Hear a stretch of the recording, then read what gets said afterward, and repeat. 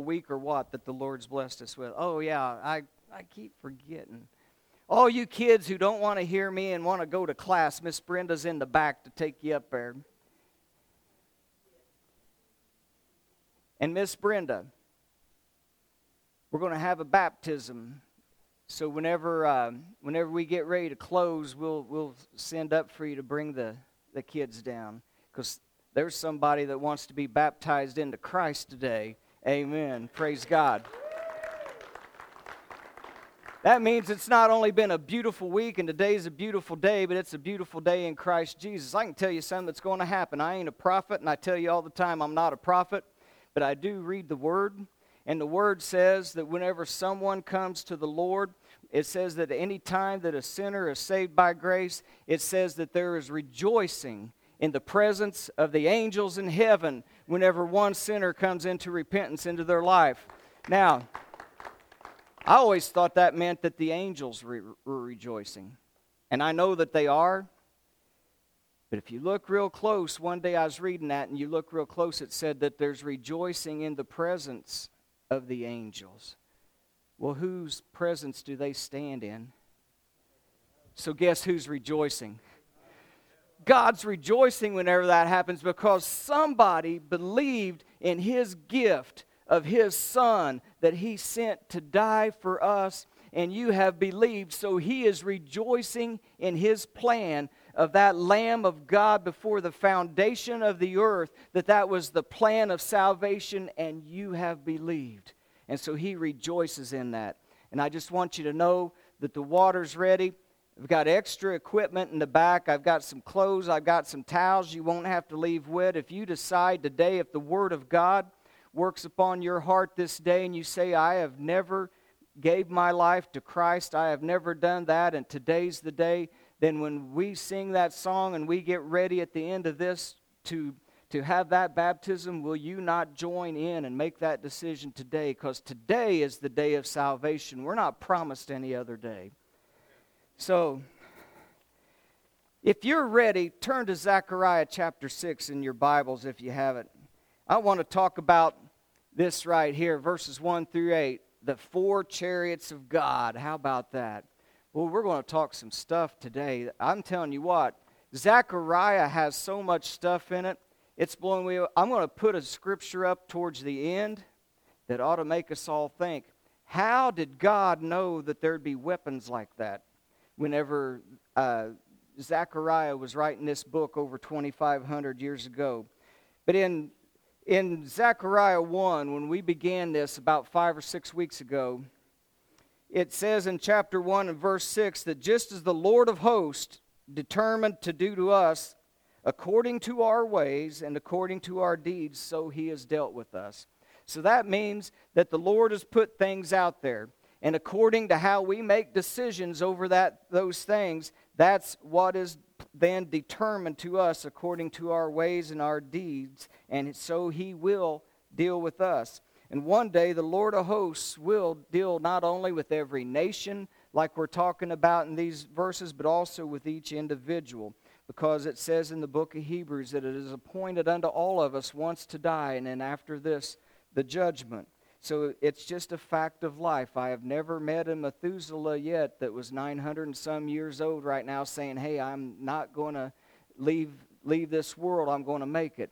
The only way that we will do that is when the Lord comes to receive us. In that day, when that last trump sounds and the dead in Christ rise first, and then those who are alive and remain will be caught up together with Him in the air, and thus shall we always be in the presence of the Lord.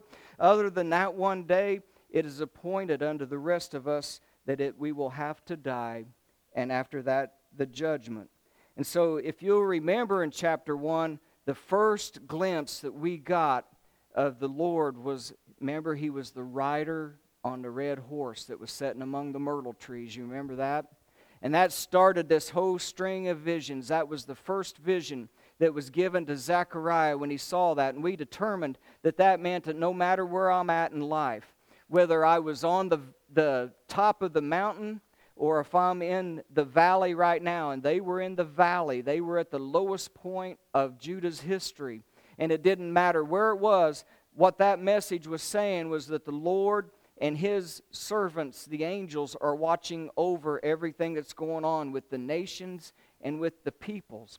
And so they're all going to and fro all the time, it said, seeking out. You know what they're counteracting? Who else goes to and fro seeking whom he may devour, Peter said?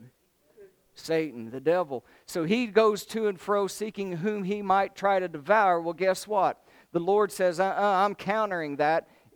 Checkmate. I'm sending my angels out going to and fro, and you're not going to touch those that are marked with my mark that says that they are mine. And that's another reason that you want to be in Christ Jesus and make that decision for him to be your Savior and Lord. And then because of his work upon the cross, we saw in chapter 3, Joshua the high priest. Do you remember that? How that Joshua was brought forth by the hand by Satan into the throne room of God and said, look at this guy, a sinner. Look at his garments. They're just filthy with all of this stuff. And you remember what the Lord said to him? He said, I rebuke you, Satan. You know why? Because whenever you are in Christ and you are covered by the blood of the Lamb, those things are forgiven. So whenever he tries to bring you up and say, look at this person and look what they've done, the Lord says, they're in me. They've been covered by my blood. This is a personal issue between me and my Father. And here's what I say, Satan. You leave town, and then remember he said, put on the new clothes. Bring him the robe, bring him the crown, and let him know that he is in Christ. He told Satan, this is one that was like a brand that was plucked from the fire. That's every one of us. All of us are as like brands plucked from the fire as we are in Christ. And then we saw in chapter 4, you remember that wonderful vision of the 2 olive trees and the branches that came down and flowed the oil into the bowl reservoir over the candelabra of God that had the 7 golden lamps in there, and it was burning. And we saw the things that represented. It represented Joshua and Zerubbabel as they was going out to reestablish the nation. They was coming out of this captivity and this low point that they were in. But it also represents, like us, we saw that the church in Revelation chapter 1 is like the 7 golden candlesticks. The same thing that represented God's people in the Old Testament inside that tabernacle and inside that temple. That's what we are as the church. What was it? It was the only light that was on the inside. The only light that this world has is you and I right now as the ambassadors of Jesus Christ into this world to take that gospel of good news to every creature so that they might be saved. And it says, we studied there how that what the priests did, and you and I are a kingdom of kings and priests, it says in the book of Revelation and in the book of Peter in his epistle. He said that God has made us to be unique people. We are priests and kings unto him. And so as a priest, you know what you do with that light that you have? It says that they would go in morning and night and make sure that your bowl, your vessel, was full of oil. That means that you've still got that Holy Spirit and the Word of God going in you, and that you would trim your wick, that you would make sure your life was in alignment so that light would never go out, because God says, I don't ever want the light to go out inside of my house. And so we are that, and every day, morning and night, we should be examining ourselves and saying, Lord, trim my wick. Lord, fill me with that anointing of that oil. Let me be a light that burns, and let me put it on top of a stand instead of under a barrel. No, you remember that song for VBS? This little light of mine, you're going to let it shine. Do you put it under a bushel? No. Remember that? No, I'm going to let it shine. Well, that's what we saw in there. And then, man, we spent a couple of weeks in Zechariah 5. And you talk about some crazy stuff. Leroy, can I tell the tale on you? Okay. You know, we studied for 3 weeks there on Zechariah chapter 5, and we was talking about that there was the scroll that came out and was flying and how the dimensions of it was. And then we saw the basket, and that the angel said that the basket represented something. And then he opened the lid and pulled out, there was a woman inside the basket. and he shoved the woman. He said, "This is wickedness," and shoved her back in and put the lid back on it. And then two women with wings like of a stork came and grabbed that basket and picked it up between heaven and earth, and then carried it off to the land of Shinar for its appointed time to be set up as a base again. And we covered all that, and Leroy, bless his heart, was going home and telling all of his family the story. And they said, "Well, that ain't in the Bible." So he called me up and said, "Where was that?" And I said, "Zechariah chapter 5. So they've been reading it. And because, man, this is the Word of God, and this is some exciting stuff, isn't it, Leroy? It's exciting. And it's like, I've never dreamed of stuff like that. Well, that's how you know it's the Word of God. And that's how you know that when he says this is happening, that it's happening. And the thing of it is it happened in that time, and there's a duality of reality there, because every physical thing that we read in the Scriptures, and especially that Old Testament, because every page spoke of Christ. I had another one of my brothers talk to me this week and says, "You know what? For the first time, I am seeing Christ on every page in the Old Testament now. Every time I read about these things," and man, I'm going to have to preach one of the sermons that he told me about, because he was talking about the city of refuge, and how that's like Christ. You know, we do something that's wrong and it's unintentional, and that was where they would, if they accidentally manslaughtered somebody by accident, well, the next of kin was coming after you. They wanted blood. That's the next of blood, and they're going to come after you. Well, if it was innocent, you run to that city of refuge, and they would say, okay, they would make a judgment on it. It was in innocence like that, and you had to stay inside that city of refuge. Because if you left it, then that next of kinsman, if he was watching and you left, then he would still try to take revenge upon you. And that's like us in Christ, isn't it? It says, every time that we have a wrong and we don't really mean to, we run to him and we find that refuge in him, and don't leave, because the enemy is always on the outside of that city of refuge waiting to do something to you. And that's like what we've seen in Zechariah chapter 5.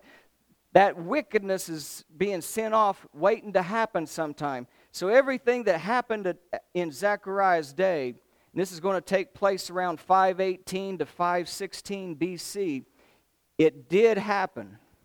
And what God's Word says is that if it happened when I told you it was going to happen, the duality of it is there's another spiritual meaning for all of this at the end of time.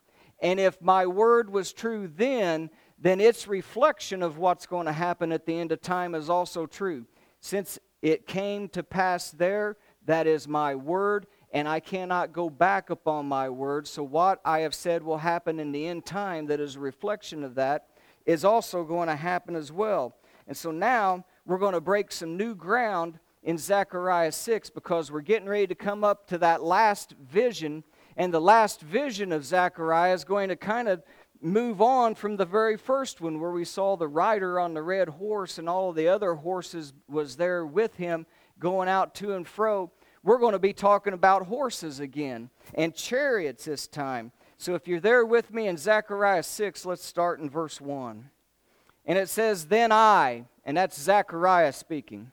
He says, "I turned and raised my eyes and looked, and behold, 4 chariots were coming from between 2 mountains. And the mountains were mountains of bronze. And with the first chariot there were red horses. And with the second chariot there were some black horses. And the third chariot had the white horses. And with the fourth chariot there was dappled horses and strong steeds. And then I answered and said to the angel who talked with me, 'What are these, my Lord?' And I say, good question. I want to know that too. And the angel answered me and said, 'These are 4 spirits of heaven. And these 4 spirits are going out. They are going out from heaven, from their station before the Lord of the whole earth. And the one with the black horses, he's going to the north country. The white horses are following after him. The dappled horses are going towards the south country.' And then, verse 7, 'The strong steeds went out eager to go. that they might walk to and fro throughout the earth. And then he said, go and walk to and fro throughout the earth. And so they did. They walked to and fro throughout the earth. And he called to me and spoke to me and saying, see, those who go toward the north country have given rest to my spirit in the north country. Man, you all want to know what's all contained in here? You want to uncover it?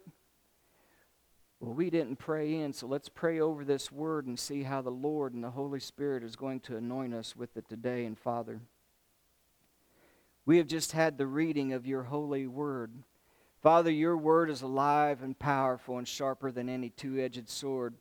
It has amazing abilities behind it. And Father, we know that your word also contains the power of God unto salvation to the Jew first, but also to us, the Greeks and the Gentiles, so that we might be saved. So Father, this day, you knew before time that we would be studying this section of Scripture that was written by one of your servants through the inspiration of the Holy Spirit.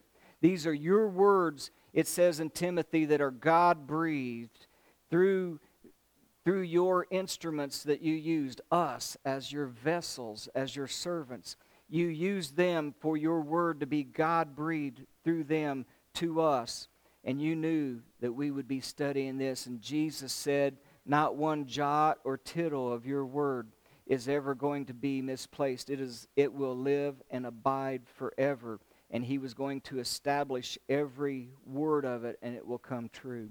And so, Father, I pray your Holy Spirit to be in here with us this day, the Spirit that is within us, that those who believe and have that gift of the Holy Spirit, that was your seal and your mark as we studied, that you mark those that are yours with him, and he now lives within us. We pray that the Spirit will make alive and make real your word unto us this day, so that we can be edified, so that we can be built up in faith and build a strong foundation upon which we stand, and your word become the anchor to our soul. But also, Father, we pray that our study, we pray that our worship, and every point of being goes to exalt and glorify you, because we are here really for one purpose, and that is to praise and worship you. And so, Father, we thank you for your Son. And we thank you for your Spirit that's in us. And we thank you for your word that guides us. And we pray that it will this day and exalt you in Jesus' name. Amen. All right, what's going on in this vision of these horses and chariots? Well, let's try to look behind it, because you see, what I found out, whenever I was looking at the Hebrew language, that original language, I found out that they realized that the Word of God was in patterns. That whenever you see a pattern, it usually continues all the way through. So words and meanings and different things are a pattern that goes all the way through time and history from the Word of God. So this is a pattern that not only took place in the physical realm in 518 BC, but it's a pattern that spiritually and physically goes on all the way through the end of time until the Lord comes back and this world is blown up. Several times throughout history, these things will occur, just like these horses going out. And in verse 1, as we go back up to it, Zechariah is a good student, because it almost looks redundant, doesn't it? It says there in verse 1 that I turned, I raised my eyes, I looked, and behold. I mean, it's almost like he's being redundant, but he's not. Because if you think about it, he's making a study, and he turns because whether he hears or realizes something's there, he turns to take a look at it. And he says, I turned and I looked at it. I raised my eyes to be able to see it, and I looked at it, and then behold. So you see, he was studying it. He was in a deep study, and he was trying to make sense out of what he saw. And the first part of it, the physical message he saw, because he realized horses, chariots, colors. So he could see those. He don't know what they mean yet, spiritual application, but he just realizes that he sees these things. The chariots, I want you to know this. Chariots are the tanks, the armored vehicles of the Old Testament, of the Old World. They're like our armored tanks and things in the weapons today. That's what these things were. Chariots were were just phenomenal when they came out, and they changed the way wars were fought. And chariots all kind of look the same, kind of like your little cars today. I mean, when we was growing up, I'm old enough to go there now. When we was growing up, you could tell the difference between a Ford or a Chevy or an Oldsmobile or a Pontiac, couldn't you? Or a Chrysler. I mean, you could tell the difference in those things. Today, all of those little cars driving by, they all look like they're cut out of the same cookie, and you're trying to look for the little emblems on it. The only thing different about the little cars are the what? Colors. And that's the way these chariots are. All of the chariots have the same distinctions. It's going to have the place where you stand in it and ride, and it's going to have the iron wheels on it so that it can be mobile, but it has to have a form of propulsion. And that's where it starts getting different, because they're going to use horses, but each chariot has a different colored of horse. And so that's where the key is as we get ready to unlock all of these little things in it. So the horses are... I made this up, so don't laugh. They're special horses for special forces of God. They're the special forces of God. This is like your Green Berets. This is like your Airborne Rangers. These are the special forces that are getting ready to go out, and He's getting ready to call them up into duty. Each one of their colors could either represent a branch of the service, or like the Army, the Navy, the Air Force, the Marines, and these are like the SEALs and the Rangers that are coming up. And so each one of them has a special purpose, and there's a pattern behind it. Next week, at the end, I'm going to give you some previews of coming attractions. But next week, we will take this into Revelation 6, because guess what happens when you start popping the seals? The same kind of horses are being revealed in it. It's because it's a pattern. It's a pattern that goes throughout the Bible. So what we learn from these, we apply to what's going to affect us in that day. So these are the special forces with a purpose of service. And then some are guardian angel types. In Psalm 91, that's a blessed psalm of protection. And I hope that you study it often. I hope you pray over it with yourself and with your family. One of these days, I'll just have to take some Psalms and show you some of the things I do. Whenever I was in Kairos, I would pray these Psalms. What we had to write to the prisoners, it would usually be Psalms, and it would be a prayer through those Psalms to those men. Whenever I pray through the Psalms, I'll pray something like this: Lord, I have ran to you as my refuge. You are the Most High God. I want to dwell with you, Lord, with the rest of my life, now and forever. And I pray then, Lord, that no evil will befall me because I am in you. Lord, I pray that no plague will come near to my dwelling or my family. You see how you pray these things over yourself from the Word of God. And so here we see in this psalm that it's talking about angels that are among us. Because a person, this is a promise and a proclamation from God, that whenever a person makes the Lord Jesus Christ his refuge, even the Most High God is my dwelling place, then he says, no evil can befall me. And even though it might in this physical life, it won't in the spiritual. No evil will be able to take me away. Not any plague come near my dwelling. Verse 11:4. He shall give his angels charge over you, to keep you in all your ways. In their hands they shall bear you up, lest you dash your foot against the stone. And I'm going to tell you something else. Who knows Scripture? And that's the devil. You know where this Scripture is repeated in the New Testament? Matthew chapter 4, in the temptations of Jesus. The second one that's recorded there says that he took Jesus up to the top of the pinnacle of the temple. That's way up there, and it's over the valley. We're going to talk about the valley here in a minute too. But he's way over this valley. Some say it was like 400 and some feet. And he says, if you be, that's a whole nother lesson. But ifs in the Bible, there's like 3 to 4 different ways an if can be used. And it's by how it's used with the writing, whether it's a first, second, or third conditional if. One can be if, and I know it's true, because how many times do you say, well, if that's so, then this is going to happen. So if and it's true, And then there's an if, and it's not true. Boy, I wish that you would come. If you would come, I would do this, but I know you're not going to come. So there's an if, but it's not true. And then there's an if that is subjunctive, which means it's your choice. Just like today. Today is the day of salvation. If you come to Christ, that's your choice. Whether you will or not depends upon you. But God has already made it firm. He is the Son of God and has provided all that. So that's a first-class conditional one. If, and it is true, He's the Son of God. If, subjunctive, you choose, then you also will be saved. So this, whenever Satan comes to Jesus and says, if you be the Son of God, he knows he is. I mean, this is the guy who threw him out of heaven with the angels that rebelled with him. He was the cherub that was anointed and surrounding that throne of the Lord. He knows that it is him, and this is the first class. I know that you're supposed to say that you're the Son of God. He's rubbing it in his face. And he says, but if you are, then you're standing on top of here. You can throw yourself down, and he will catch you, and no harm will, and you will prove it to me that way because of this here. It says that his angels will take charge over you and will catch you lest you would dash your foot against the stone.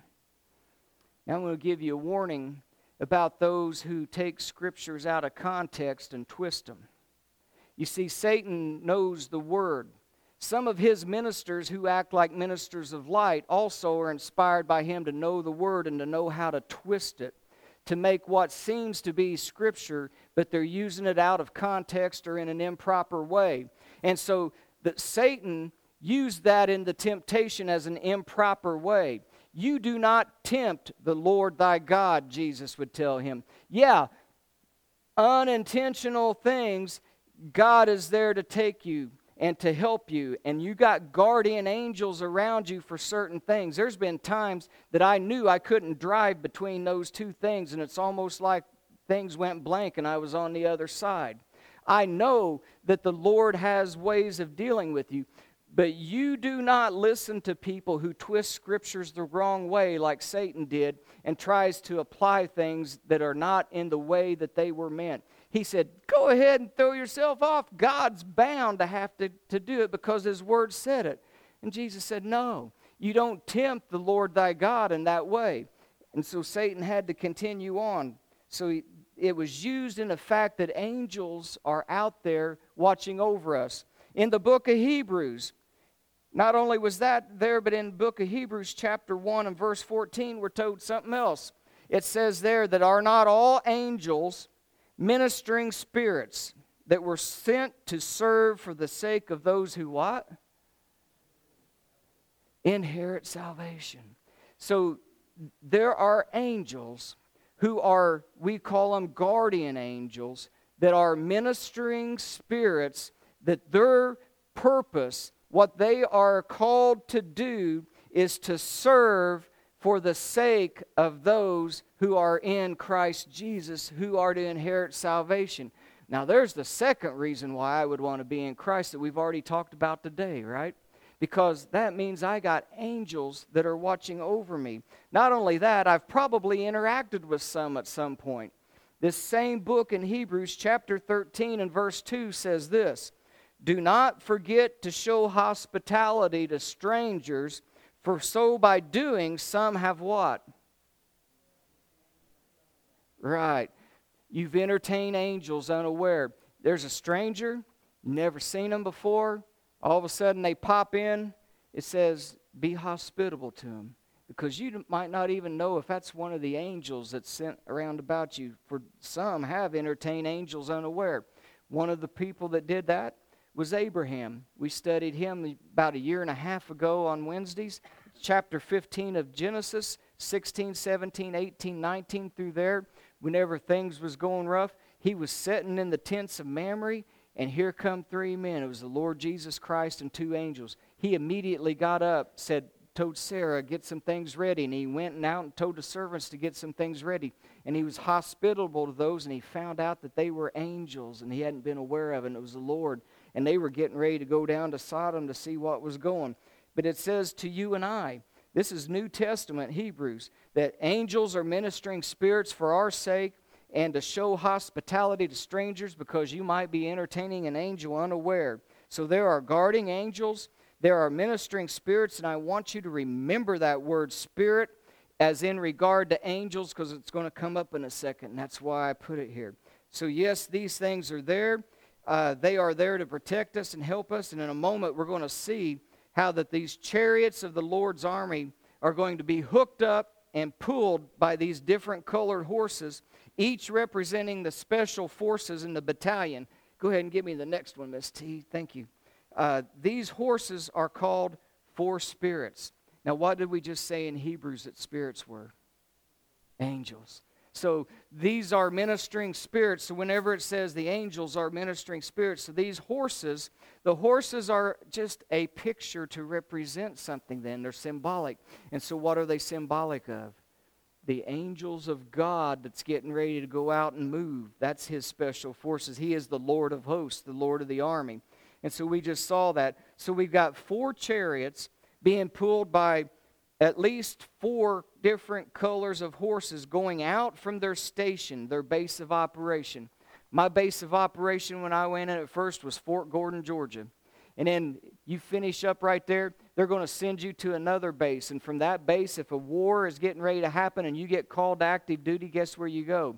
You go present yourself before the battalion commander. You're at the base, you're in that presence, and he's going to tell you where you're going to go, isn't he? And what you're going to do. And that's what we see right here. That's what's happening with these horses and these chariots. Verse 1 begins to tell us and give us a clue about what they're getting ready to do. It says that they are called into active duty. They are coming, these four chariots are coming from between two mountains. And the two mountains are made of bronze. So bronze is our first clue. Do you know what bronze represents? It represents the things that are tried by fire. You see, if you temper steel the wrong way and overheat it and don't temper it right, it can become very brittle and it can break and crack easily. But you take copper and tin and zinc and you mix it together and make bronze or brass. Brass has the unique ability of handling fire and handling it well and holding its strength and not becoming brittle and not letting fire have anything to do with it. So what happens is then, that's what the brazen altar was made out of. Whenever the priest would take those lambs and offer them up onto the altar as a burnt offering for the sins, it was on a brazen or a bronze altar. So that represents like the judgment of God over those sins that was being offered up on that. So bronze comes about to mean the judgment of God. The things that can be tried by fire. It's the judgments of God. In Revelation 1, when Jesus comes, his feet are like fiery brass. Because in some points he comes as the one who is the Lion of the tribe of Judah with brazen feet. So whenever you see that, that means we're getting ready to talk about something in terms of a judgment that's going to come out. So these chariots are getting ready to be instructed because God's judgment is coming out from between his two mountains. Most people think that what he's talking about there is the Mount of Olives and the Mount Zion. So I stuck a picture up there for you, because you can see the Temple Mount, Mount Zion is on one side and the Mount of Olives is on the other side, and it's the Kidron Valley that runs through. These horses are coming from between the two mountains down through the valley. And if those were bronze mountains and we're talking about judgment, then this also makes sense, because you know what the Kidron Valley was? That's the valley that one day is going to flow red from the blood of those that the Lamb is coming back in Revelation 19 and those places. It's going to flow. It says that it'll be up to horses' bridles for, I forget how many miles. Like it's over 100 miles that it'll be like that. So the Kidron Valley is also called the Valley of Jehoshaphat. And Jehoshaphat means Jehovah judges. That's a dual word. Jehoshaphat is Jehovah judges. And so that's what it is. But this Kidron Valley Every time one of the kings was a good king, and they would go and tear down what was called the groves, where the idol worship took place, and where all the groves up there for all of the false worship that they did. I won't get graphic with it, but just trust me that this was a reproach unto God. Well, every time there was a good king and they tore down all of those groves of these poles that was up there, they would burn them in this valley and spread the ashes in this valley as the judgment of God coming against those false gods and those who worship the false gods. So it makes perfect sense of everything that's getting ready to happen in this chapter whenever we see these chariots are coming from between the two mountains, and the mountains are of bronze. And so the Lord now is sending out His special operation warriors in armored vehicles to rend judgment upon certain areas that are deserving of it. And the message of the prophets to the Jews at that time that were still in Shinar, and still in Babylon, where they had been taken into captivity by now, they had been kind of released. Most of them didn't go back. Only some went back at the first time. They stayed there. They started having homes that were great, and they started having their businesses and prospering like they do wherever they're at. So when the word was coming, get out of Babylon because my judgment is getting ready to come against it, they would say, no, life's good. I mean, I'm glad that people don't do that today when we tell them, hey, you need to come out of the world and come into Christ and to get away from all of that stuff. What happens? No, I'm okay right now. It's all good. Everything's going good. One day, whenever I'm ready, I will. Well, that's what they were saying. Those who are hanging on are going to come underneath the same judgment because they're not going to be in the geographical location God wants them to be. He wants them to be in His house. What does He say in the book of Revelation? He says in Revelation 18:4, which this is a picture of, this is that duality I was telling you about that we will be studying a little bit with next week. But in 18:4 in Revelation, the Lord says, come out of her, my people, for Babylon has fallen. It has fallen. And so He was telling them, come out of her. And the prophets are doing the same thing. Like I said, this is just a pattern that goes throughout. Some stayed, and they stayed there. Their life was good because you see, Babylon and those hanging gardens and the beauty was part of the 7 wonders of the world, wasn't it? I mean, this was a beautiful, great place, and now they were prosperous. Why should I go back to Jerusalem where everything had been torn down and everything is overgrown? Why do I want to go back there when this is beautiful? You see, we got to be called out of that world system and go back and rebuild the place of God and how it's supposed to be. The lure of the world kept them there. And His words fell on deaf ears, and the pleasures of Babylon made them stay where they were at. And it seems that, unfortunately, so shall it be in the days of the coming of the Son of God. So now we have these 4 chariots. Now 4 chariots is 4 is the number of completeness, like the 4 cardinal directions, north, south, east, west. It means a coverage of everything. So we got the 4 chariots. They're getting ready to come out from between the 2 mountains of Olive and Zion. That's the Lord's house. So where's headquarters of operation? Where the Lord's house was. That's where the headquarters is at. Where did we see last week that Satan's base camp's going to be set up at? Right where they're at, Shinar, remember? It says that they lifted up that basket of wickedness and put it to set on its base in the land of Shinar. So you see, we're supposed to be the Lord's, so we are in the Lord's house and in His geographical location, and wickedness is set up in the land of Shinar that's getting ready to set the operation of good versus evil and wickedness in that battle. In verse 2 of Zechariah 6, we get that coded message of the battle plan. Verse 2 says that the first chariot was red horses. And we'll go in more detail next week from even looking at what Revelation 6 says. If I took you there this week, we'd be here a long time. So I'm sparing you, and we're going to cover it next week, Lord willing.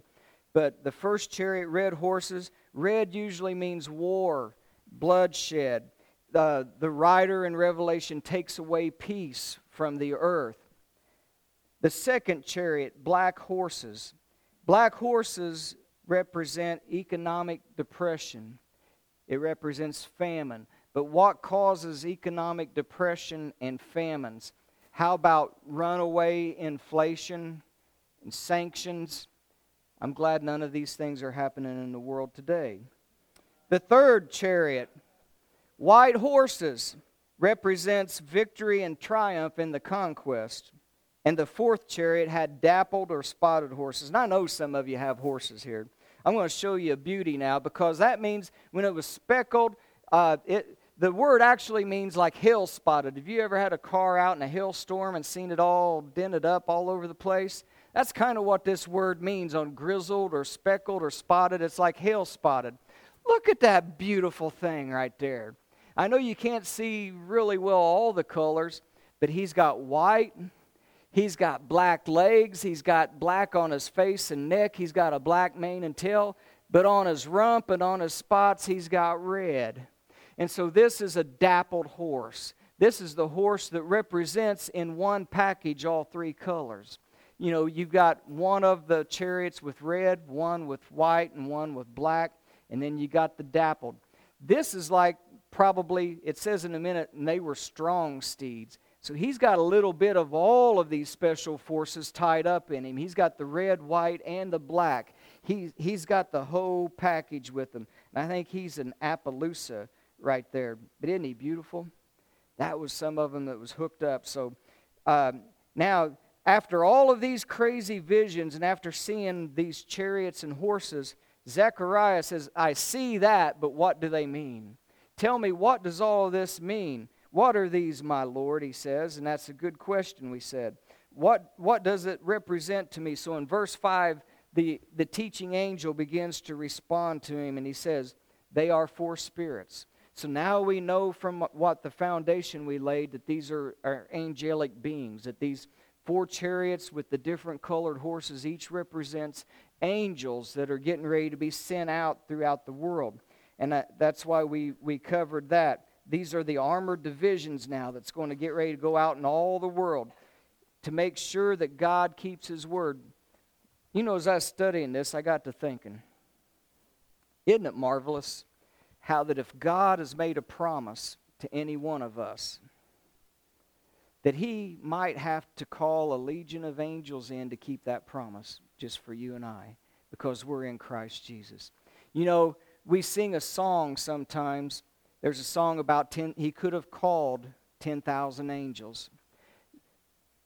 He was on the cross, Jesus was, and He said, if you be the Son of God, just call and you'll come down. You know, He could have called 10,000 angels. It only took one angel to just wipe out that entire place, but He hung up on there because He loved us so. But when He makes a promise to you and I, even if He has to call out His special forces to keep that promise, He will, because God cannot lie. And when God makes you a promise, He's going to keep that promise for you. No matter what it takes, He'll mobilize the special forces in order to keep a promise that He makes, because He is always watching over His word to keep it. And it says here, they're getting called out, all of these spirits, and it says from their duty stations from which they stand. Oh, wait a minute. Did I skip something? Yeah, keep me right there for a second, Miss T. So it says there that He is the Lord of all the earth at the end of verse 5. Who has control of the earth really right now? I know God does, but who has usurped authority in it since the garden? Satan has. Even Jesus called him the prince of this world, okay? He wants to keep it.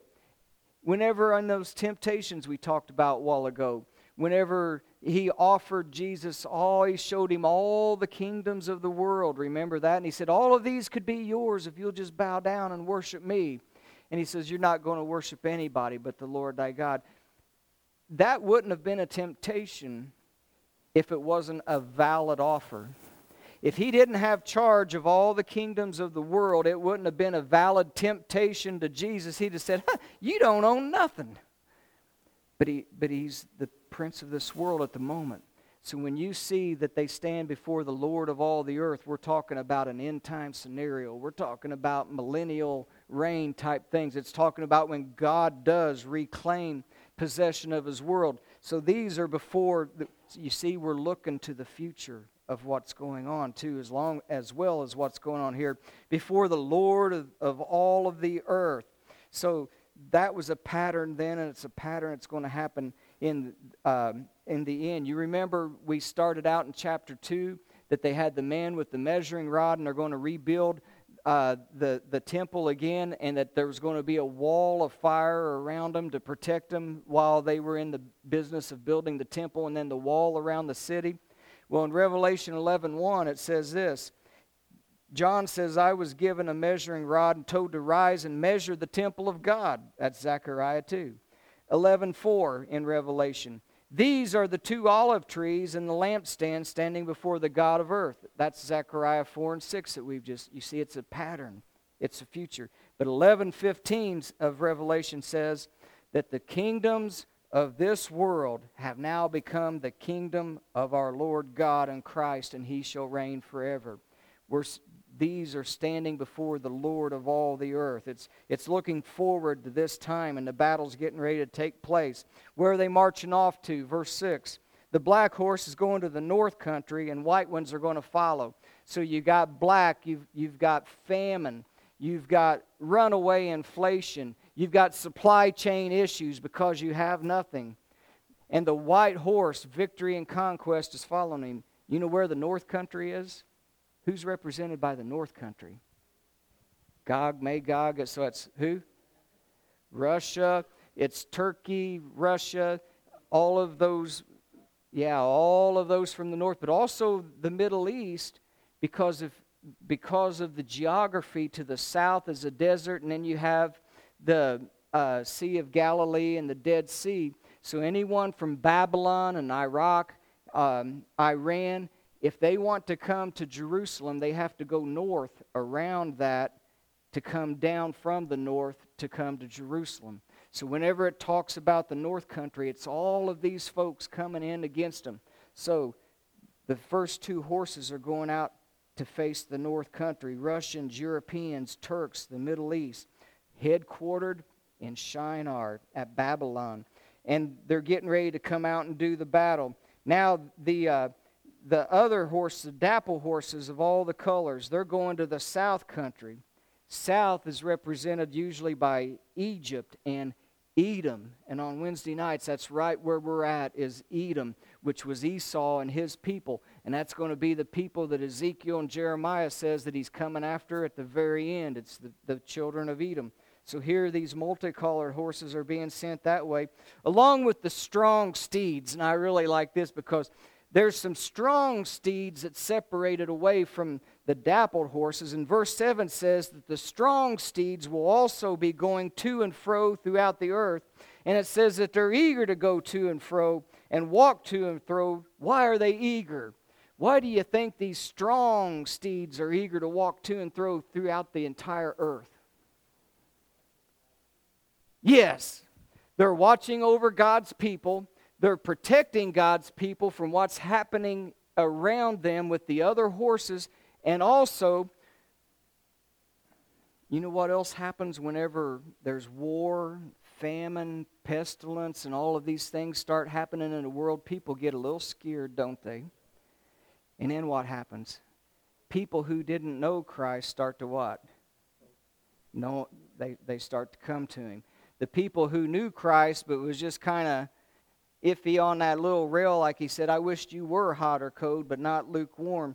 Well, kind of us lukewarm ones kind of get a little hotter too in all this. You see, God, although God doesn't want all of these things to happen, but when they happen, He does the Romans 8:28 thing where it says, I can take all things and work them together for good to those who love the Lord. So those who are turning to the Lord because of these things, those who are moving that way that have never named Him, and those who have been lukewarm, now they can become hot. And so now they can be guarded and they can be brought into the kingdom. So these horses are eager. They're the strong ones that can withstand the enemy attacks and can prevent all of those things. Whenever in the book of Daniel, whenever Daniel was praying, and for 21 days he's praying and fasting like, where are you at, Lord? It's one of the angels, Gabriel, finally came to him and said, man, I tried 21 days ago, but I was stood by the prince. The high-ranking angel of the demon's side prevented me from getting to you. And I had to call on Michael, the archangel, who looks over and protects your people. He was the strong angel. You see, God has strong angels that are looking out over those things that are happening. And so these strong ones are taken care of. Like Ron said, the people that are His and the people that are coming to Him. And they're eager to do it. They're like, yes, give me that chance to go out there and to do this. And they're eager to get going with it. So on the one hand, you got these judgments going out. But on the other hand, you got people coming to Christ because of those things. And so they're eager to do that. And the Lord's using it for good to those that love Him. I call them the salvation steeds, the strong salvation steeds. And He sends them out. And the Word of God is coming through. And in verse 8, the angel called to Zechariah one more time, kind of like a finality of things. And he says this, He called to me and said, look at those who are going to the north country. They have given my spirit rest. They have given my spirit rest. That just sounds so quaint, doesn't it? You know what he's really saying? They're taking care of business. Because what happened in the days of Noah? You remember in that 120 years while the ark was preparing, God says, I have looked out over the land, and the land is nothing but wickedness and evil and everything that's going on. And my spirit shall not always what? Strive with man. My spirit will not always strive with man, but His days are going to be up till the flood, 120 years. That's not how old people are going to get at that time. It was talking about in 120 years the flood will come. My spirit is going to be striving with mankind for that 120 years, but it's not always going to, because at that point I'm taking care of business.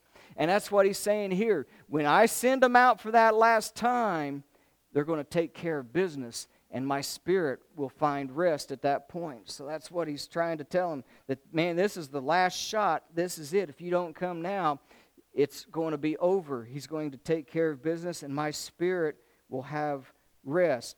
You know what the work of the Holy Spirit is in our lives? You know what His work is in these times and in these days? Jesus said, I got to go away in John chapter 16. He was telling His disciples, I tell you the truth. It's to your advantage that I go away. Why, Lord? They're saying, why? We want you to stay with us. Why would you say that it's good for us if you go away? And He says, if I go not away, the Helper, the Holy Spirit, the Comforter, He will not come to you. But if I depart, I will send Him to you. And He's got 3 jobs to do in this world, because what's the most important decision you'll ever make in your life? Trust in God to come to Christ. So that's His mission. He's got threefold mission. Verse 8, when He comes, He is to convict the world of sin, of righteousness, and judgment. Why? Verse 9, of sin, because they haven't believed in me. So His first job is to try to convict us of sin and that we need a Savior, and to believe in Him. Of righteousness, because I've went to my Father. That means the power of God has raised Him up from that cross and from death, and that same power can be worked in us, and it's to prove to us that righteousness of Jesus can be applied to us when it comes. He who knew no sin was made to be sin for me, so that I might become the righteousness of God through Christ. So of righteousness, because in Christ you could get rid of sin, become righteous, and of judgment, because I have went to the Father, and there's a judgment coming, and the ruler of this world is going to be judged. So that's the threefold work of the Holy Spirit right now. And that's what these angels are going out doing and looking for, those who will accept this message. And He's striving with man up till the time when He will be taking away from this world, so that the evil can break loose in that final day of the 7 years of that wrath and trial. 2 Thessalonians 2, I think we covered it last week, but as a reminder, it said that the Holy Spirit is what restrains sin and destruction by man, caused to each other and by man and Satan in this world, and He will restrain it until He is taken out away to make way, it says, for the son of perdition, or the Antichrist, to come. And then really all wickedness will break loose. So what we've learned this week in our continuing revelation of the patterns of God working in us and in His creation, these 4 chariots are like the armored vehicles. They're angelic forces commanded by the Lord Jesus, who's the Lord of hosts, the Lord of the army.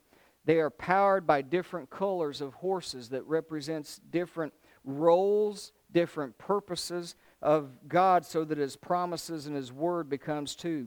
We got the Red Horse Brigade, infantry angels over bloodshed, crimes, war, nations, people.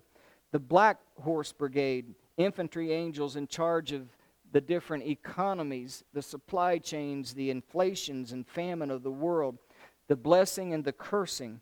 The White Horse Brigade is made up of the infantry angels that will be there for the wrapping up of conquest and victory and the rule of God. And the Dappled Horse Brigade, those spotted horses, they're made up of infantry angels with the top, like the seals from all of them, they come together, and these are the top of the top, and they become the strong angels too. They're the strong brigade that goes forth in the midst of all of these, eagerly searching and helping God's people and bringing those to Christ that will. Now, part of what we're going to, as we move through here, I just had to post this one from Zechariah 14, another preview of coming attractions. Give me that next slide, Miss T. There you go. Look at what it says in Zechariah 14 as we get ready to end this book. That's where we're leading to the end of not only this book, but the end of time. It says in chapter 14, verse 1, "Behold, the day of the Lord is coming." So what's everything getting to be a pattern for? That day of the Lord. And it's coming sooner rather than later. "Your spoil will be divided in your midst, for I will gather all nations to battle against Jerusalem, and that are coming against them." So all of these nations that are coming against God's people. We've been studying on Wednesday nights that if you curse Jerusalem and Israel, what's going to happen to you? You're going to be cursed. The Abrahamic covenant from 15, "I will bless those who bless you and curse those who curse you." It's not our place to discipline Israel. That's God's people, and God will take care of Israel whether they need blessing or cursing. Nations do not need to curse them. Because you are going to receive it back from God. He says, "I will gather all the nations that are coming to battle against Jerusalem, and the city shall be taken. The houses will be rifled and the women ravished." There's another reason why, if you're a lady, that you want a strong military. You want a strong military that's going to protect your homeland so that this exact thing right here does not happen in your homeland. Because if you've ever studied war and you've ever studied nations, and you know what happens whenever a communistic nation comes into a country and taking it over, you would not believe the horrific things that goes on. And the Word of God is telling you, you should be proud of the military and sponsoring it to be strong and to protect this country and the freedoms that we have. And half of the city will go into captivity, but the remnant of the people shall not be cut off. Then the Lord will go forth. Who's going to fight for Israel? The Lord. Everybody's always worried, oh, we got to do this. I'm telling you, it's His people, and He's going to take care of it, okay? The Lord is the one who will go forth and fight against these nations, as if He fights in the day of the battle. There's a coming day when He's the only one. He's going to do it all. And in that day, now look at this. Remember those 2 mountains that we started with, that the horses were coming from between the two? Well, in that day when He comes for that great fight, his feet will stand on the Mount of Olives, which faces Jerusalem on the east. And the Mount of Olives will be shaken and split in two from the east to the west, making a very large valley. What did we just say was right there? It's going to be another valley coming in right off of that mountain. And it says the Mount of Olives will be split in two. It's a large valley that will, when it splits, half of the mountain will move toward the north, half to the south. Where were the horses going? North and south, weren't they? So then you shall flee through my mountain valley. Oh, I can't wait to take this one apart. Next slide. This is the one I had to add. Ooh, that's a horrible looking thing, isn't it? This is the Word of God. Now look what I found here in chapter 14, verse 12 and 13. Because he's talking about that day of the Lord, and when he comes and steps on that mountain, verse 12, and it says, "This shall be the plague with which the Lord will strike all the people who fought against Jerusalem." You do not want to pitch your tent against Jerusalem. This is what will happen from the Lord, the plague, to those who fought against Jerusalem. It says, "Their flesh shall dissolve while they stand on their feet. Their eyes shall dissolve within their sockets, and their tongues shall dissolve in their mouths, and it shall come to pass in that day." How did Zechariah know to write about the Lord's weapons that is only in today's times are we even trying to develop weapons that can do such a thing as to dissolve a person and their eyes and their tongues and their bodies in a moment, in an instant, as they're standing in place? That is, then it says that a great panic from the Lord will be among them. I bet it would. I don't know about you, but that sounds like something that I want to avoid at all costs, don't you? I do not want to be caught up into something like that and that horrific. I don't even want to be caught up in any of those horses of famine and war and destruction. I kind of like my land of the free, home of the brave, worshiping God and having the freedom to do those things. I kind of like what we've got, but to do that we have to pray. We have to be vigilant. We have to be warriors for the Lord. And also we have to come to the Lord. I don't want to face any of those, and especially this last one. So now a preview of coming attractions. I found the one that looks like on the movie screen. Next week, our coming attractions. Man, what does it look like when all of these things are about to take place? Jesus told us. What does it begin to look like when it's going to happen? How does this line up with the book of Revelation and those end times? What does it mean in Zechariah 6? We didn't get there yet. That's next week. See, coming attractions of 12 and 13. Do you know it says there that there's a man that's called the branch? Who do you think the branch is? And why would the Word of God capitalize every letter of it? That there's going to be a man that's named the branch that shall branch out. And what does it says he does? Build the temple. So who's building the real temple? Okay, the Antichrist is going to have him to build a what though? Fake temple. So the one that the people are trying to clamor for this third temple that's going to be built, this is not going to be the one that's in that millennial reign of Christ when he comes. He's going to build his temple and set it up. This is going to be a fake temple that comes, because this says that the branch shall branch out and build the temple of the Lord. Now whether he uses them or not, I don't know, but it looks like he's going to do it. Not us. We don't have the power over that. And then, has any of this stuff happened yet? I don't think that's happened. It's not. So you got to stay tuned. Much more next week. So please, talk to folks. You know, use what's going on in this world as an opportunity to strike up a conversation. If they talk about the prices that are going up on gasoline or up on our food, that's inflation. That's a black horse. He's not running rampant yet, but he's stuck his head out through the stall. I think he's getting bridled up. And if something don't stop him, he's going to come loose. But if they talk about that, they talk about the war that's going on over there, bring the conversation around to, boy, with all these things, it's scary. And yeah, but you know, it's really talked about in the Word of God. And Do you know the Lord?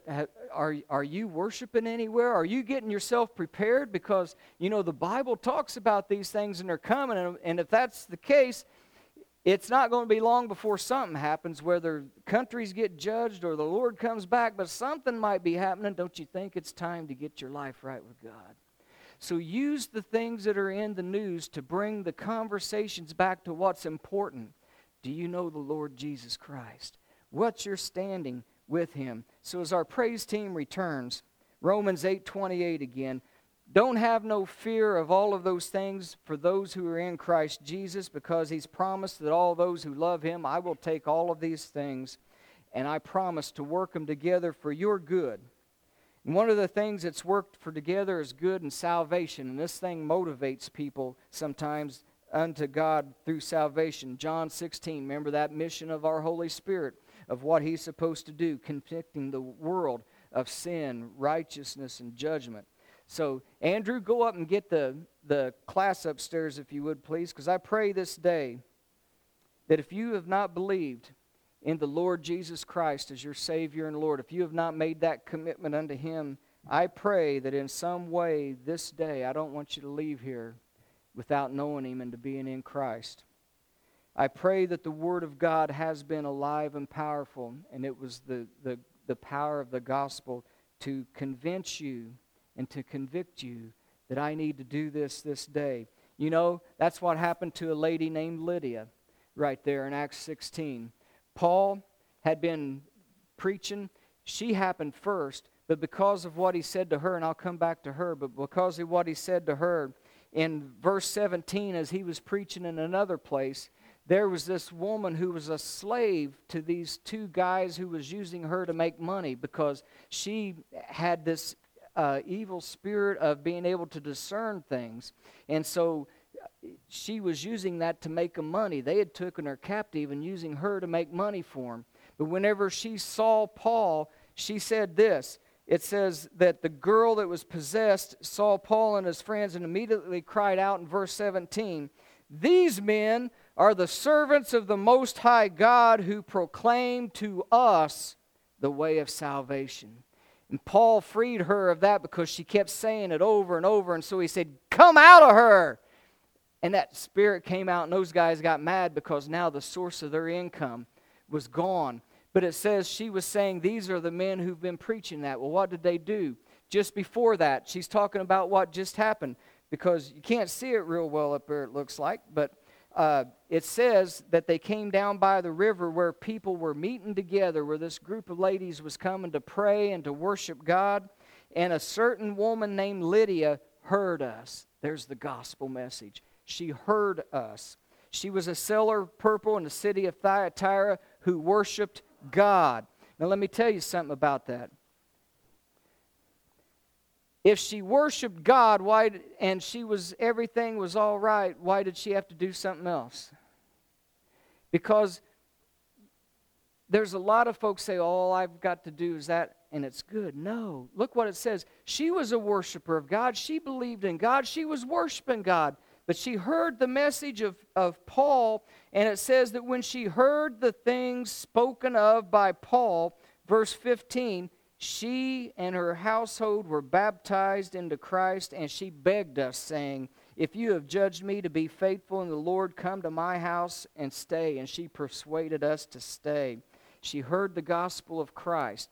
She was a worshiper of God, but she wanted to be in Christ. And so she decided that day, that very instant when she heard the gospel, to make that decision, and her household were baptized into Christ. So I pray this day that if you are not in Christ, that the things that we've talked about that's getting ready to go out across the world, that the Holy Spirit has used the Word of God to convict your heart this day of sin, righteousness, and judgment, and you want to be in Christ. And Father, I pray a blessing over your Word, that we have just took apart this day, and Father, what a wonderful message that you give in there, warning and admonishing people to come to you. Today is the day of salvation. Father, I pray that your word's been powerful, that it will melt hearts, so that we won't be one day standing in that other thing that says that it melts us. I pray that the heart gets melted first and that everyone comes to the Lord, and we desire to serve you in such a so much better way and to be your light in these times of trouble, so that we can be like those strong horses, protecting each other and also leading others to Christ. And so, Father, as we've worshiped you, we exalt you and we thank you for your Son, Jesus Christ. And it's in his name we pray. Amen.